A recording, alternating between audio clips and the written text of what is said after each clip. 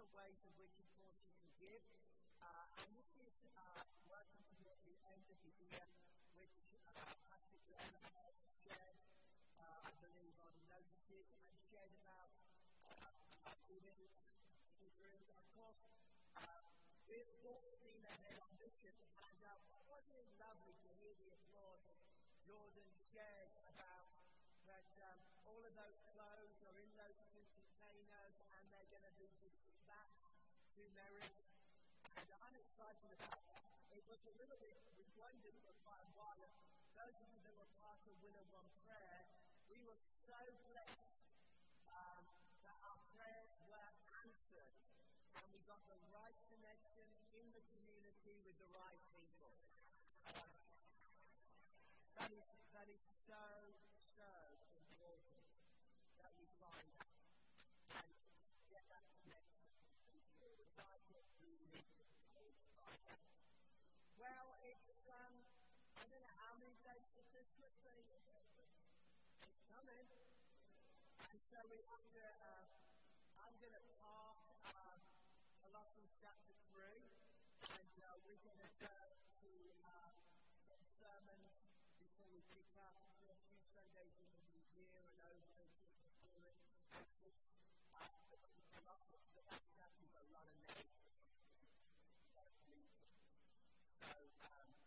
So we do want to finish that. But I thought on this Advent Sunday that we spend some time reflecting on the great story which we want to celebrate. I want to encourage you to invite your friends to come to our worship services of Living Nativity over that weekend.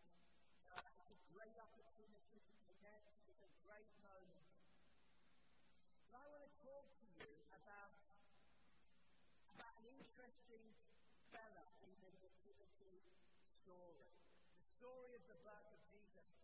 After Jesus was born in Bethlehem in Judea, during the time of King Herod, Magi from the east came to Jerusalem.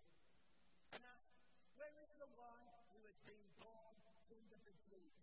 We saw his star when it rose and have come to worship him.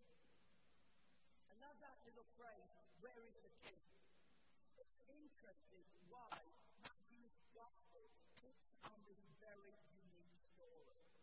The story has some interesting components. First of all, the Magi arrived at Herod's court.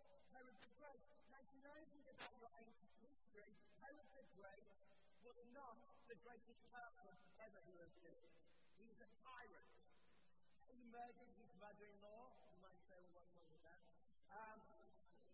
He murdered his mother-in-law. He murdered 3 of his wives.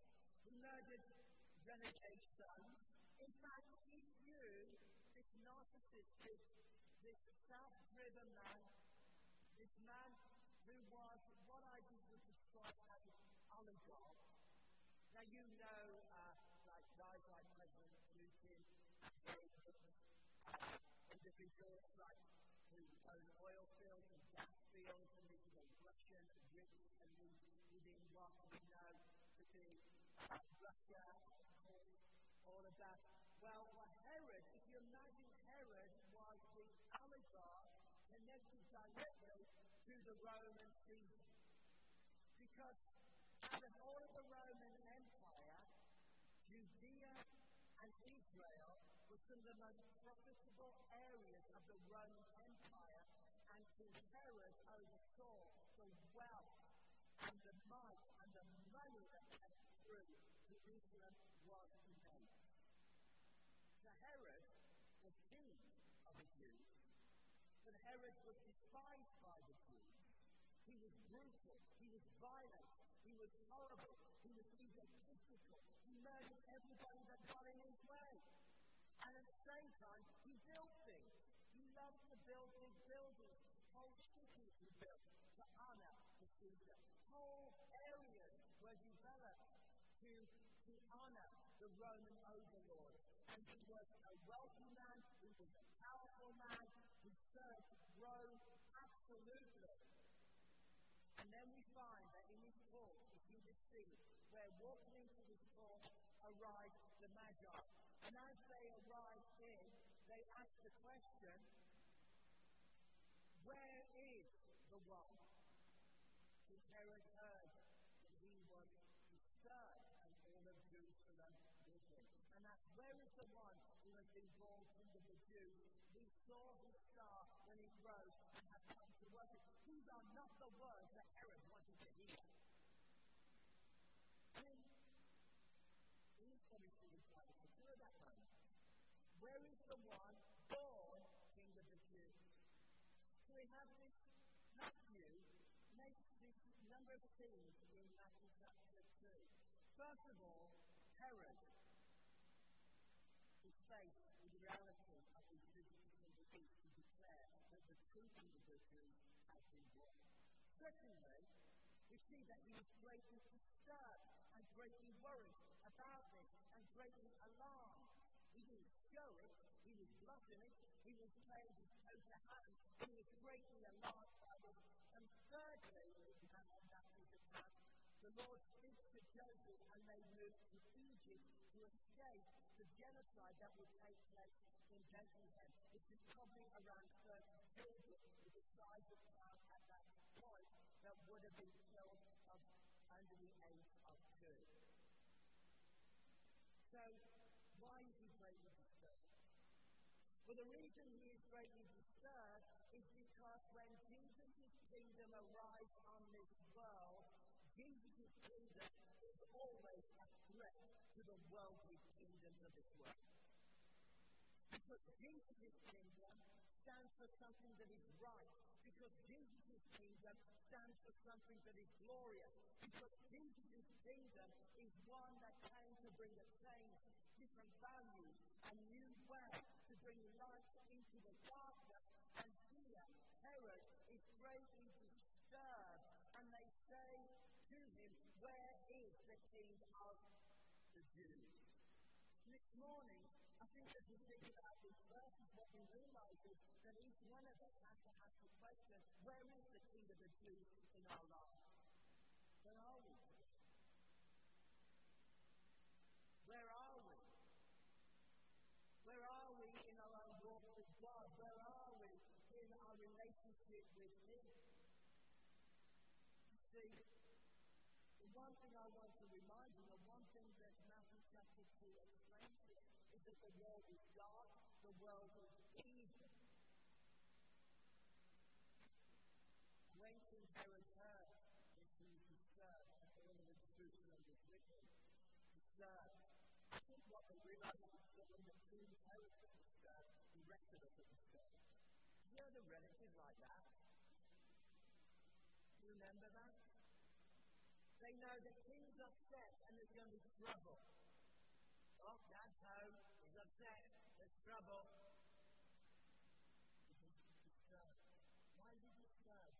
Because he knows that things are going to change.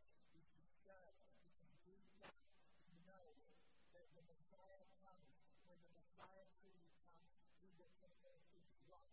When the Messiah comes, things will change. When the Messiah comes, there will be a change. And the danger is in our own lives. Is to say to ourselves, where is King Jesus in my life?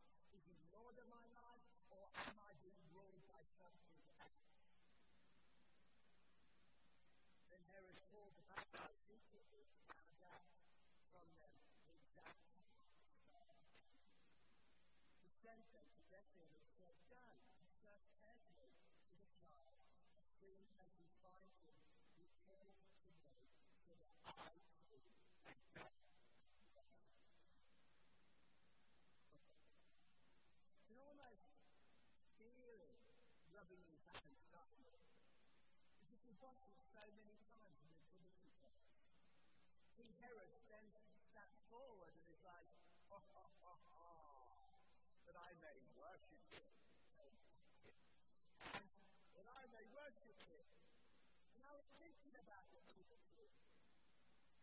We've got a little children's one this coming weekend, which is wonderful. I love those moments when we get all the kids on the stage, we do all those moments. And I grew up in an era when, in our local schools, we'd always have the nativity play. And you really wanted to get like the key roles. Like I remember I was cast as a king when I was 7 years old. Honestly, I thought I'd been cast in, Romeo and Juliet or something. So excited, I had a king. And all I had to do was walk in with my robes and present the gift. And I managed to mess that up, I took it over. And on the same, but there's a king in the nativity. And schools have a problem because they have to give everybody different kind of roles. Like my kids were stars. That's a really easy one. I will put all the kindergarten kids stars. And they animals. I think some of my children were donkeys. They were stars. One even made it to the Royal America. Praise the Lord. That was in a Catholic school in England. Amazing. Made it to the Royal America. My friend recently told me that his daughter was so excited because she was going to be a pigeon in the reception. A pigeon! A pigeon! She was so excited. She's 5 years old, and she's so excited because she's going to be a pigeon. And then he confessed to me that when he was in his first nativity play, 5 or 6 old, he was cast as Herod, and he didn't know the story of the nativity, and he actually thought that Herod was the center of the plot and the main character for everything, and that the whole nativity was about him, Herod. He said he played it really well. When he stepped forward, he was like, this is all about me. And this is exactly the battle that we have within our own lives. That who is the true king? Because every one of us has a sense of a little Herod within us. It's a nativity story about me.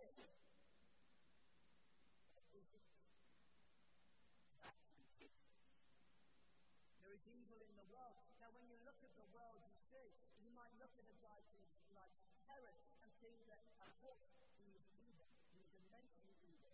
He was outrageously evil. But what we have to consider, and often people think about the way this evil comes. Evil, the rich, the wealthy. It's all because of the super rich. It's all because of the political system. Evil comes from those who have all the money. There are statistics about the wealth, 2% out by 2% of the people in the world, and that's where real evil comes from. And then there's other groups that will blame all of this liberal thinking and all of this loose and idea about love, and that evil comes from that kind of idea, those philosophical views that exclude God and exclude God from it. And that's where real evil comes from. And we wonder how evil comes from people like Herod, like the tyrants, like these terrible people. That's where all evil comes from. The truth is, the Bible teaches that the true evil in the world is in the heart of every human being. That we are all sick, that we are all broken, that we have all sinned and fallen short of the glory of God. And if you think of any pain you've been through, generally, you've been through any difficult circumstance, if you've been hurt, if you've been damaged, if you have gone through the darkest time, 98% of the time it's because of the way that somebody has treated you. It's because of their actions. It's because of human beings. And the evil in the world, the Bible teaches, is not just down to a king or a tyrant. The evil in the world is not just down to the super rich or the political elite. The evil in the world is the result that every human being is lost, that every human being is a sinner, and that every human being in our heart, we have fallen into darkness, and we have lost that connection with God, and that darkness is within every heart. And the true battle is, who is the king of your heart? Who is it? This would have been the battle for Herod. Who is the king? The Bible says, for all have sinned and fallen short of the glory of God. We're all sinful. We're all broken. We all need salvation. We are all have a battle about who is the true king.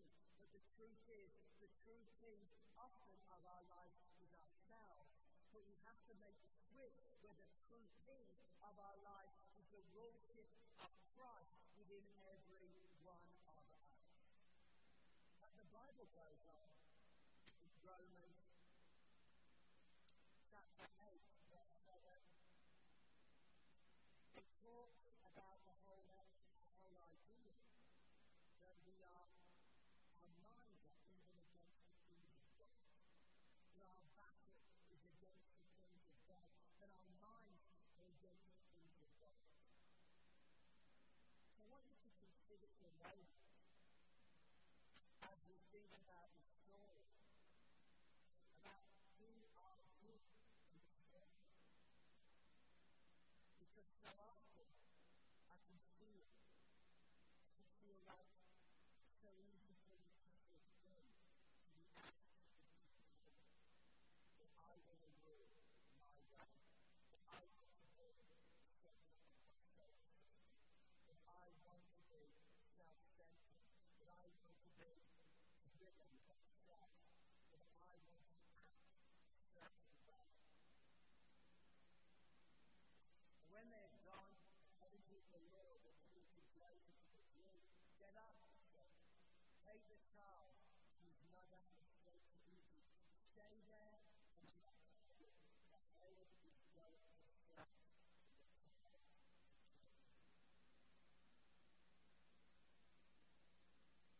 So he got up and took the child, and his mother drew him into Egypt, where he stayed until the death of Herod, and so was fulfilled what the Lord had said to the prophet, out of Egypt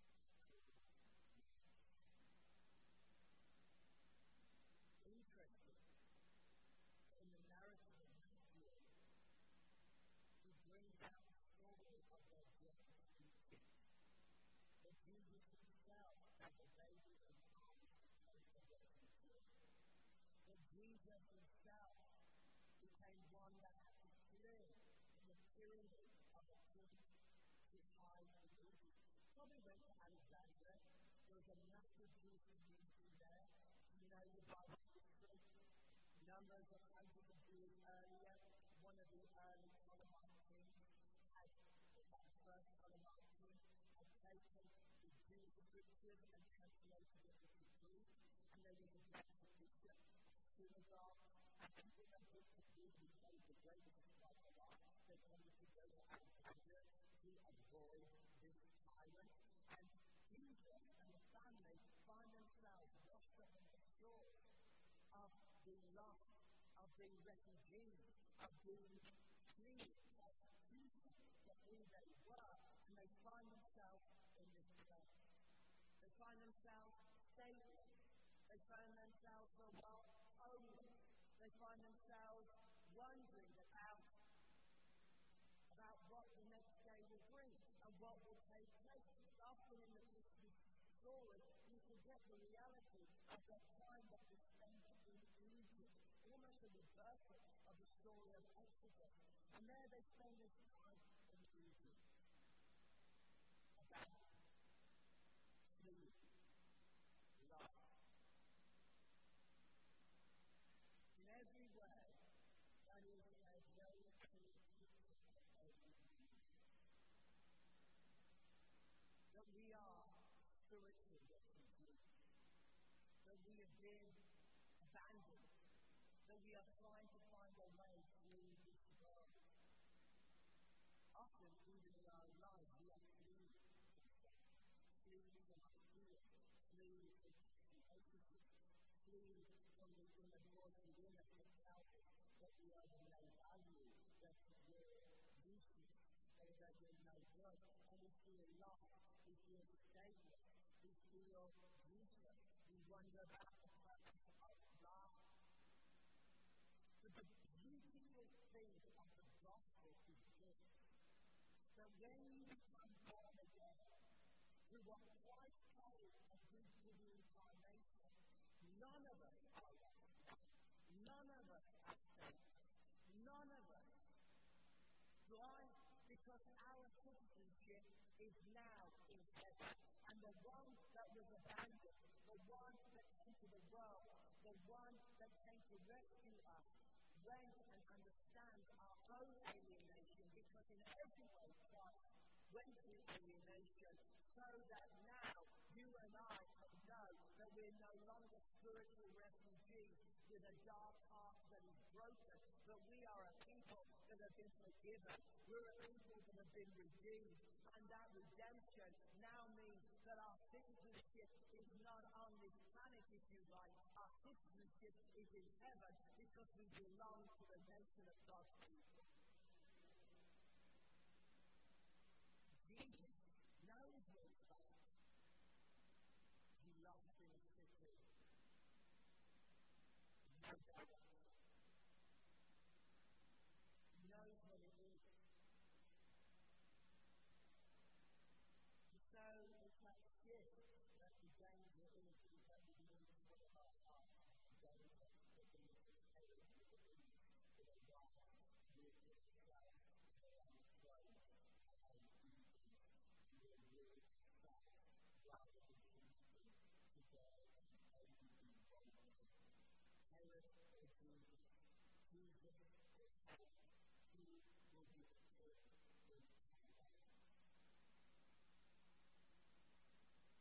See, a lot of people, they believe in God. A lot of people love spiritual things. They love the things about God. They love the idea about grace. They love the idea about forgiveness. They love the idea about being the peace, being born again.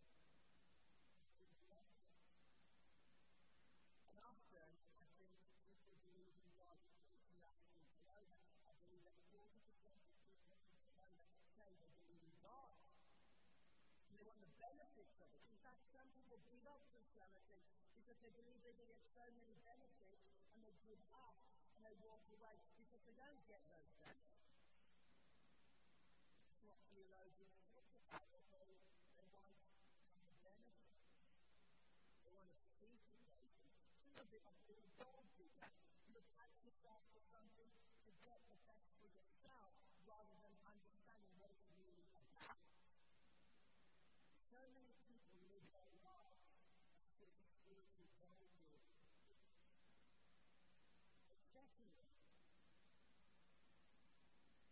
if you really seek God and you look at the God of the Bible, there's the difference. Because when you look truly at the God of the Bible, are you willing to serve Him? Are you willing? Remember, there was a debate on TV, and a Christian presenter was debating with an atheist, and actually the Christian presenter was losing the debate, awkward. And as he's losing the debate, the Christian, this is American, sorry if you're American, but this is a classic move, he turns to the audience and says, well, you may say all of that, but how many of you believe in God? And they went, okay. And he started to be one. Because generally people go, oh, I believe in God. Oh, yes, I believe in goodwill, I believe in love, I believe in this. But it did make me think, is that dynamic to be presented? How many of you believe in the God of the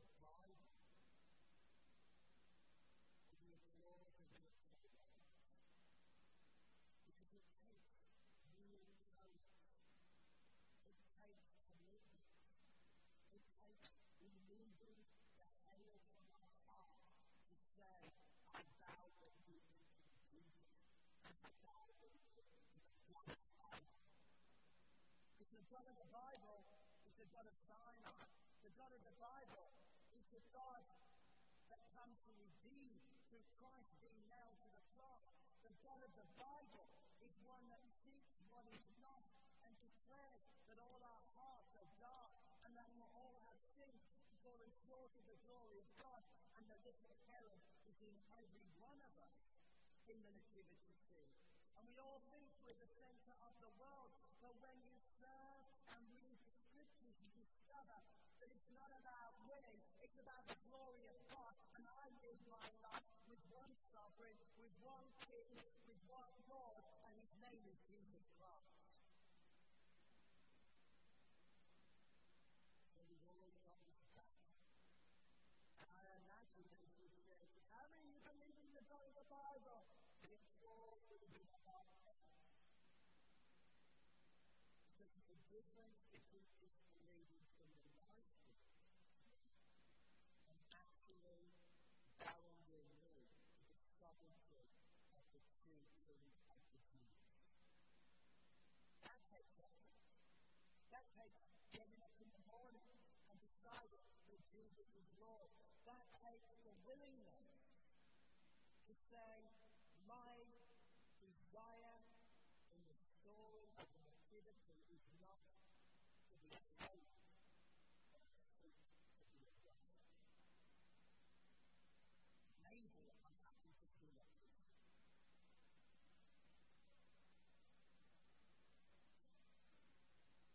See that taking very certain story, and I've not produced these characters. I'm going to redeem it. I thought, after a while, when I heard that from my daughter, God told me to do it 5 years. Is that taking, you can take them through country to and taking is always from the truth.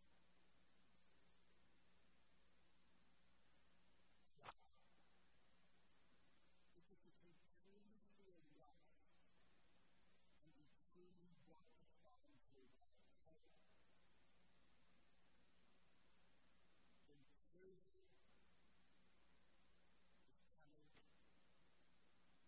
the moment, in the incarnation, in the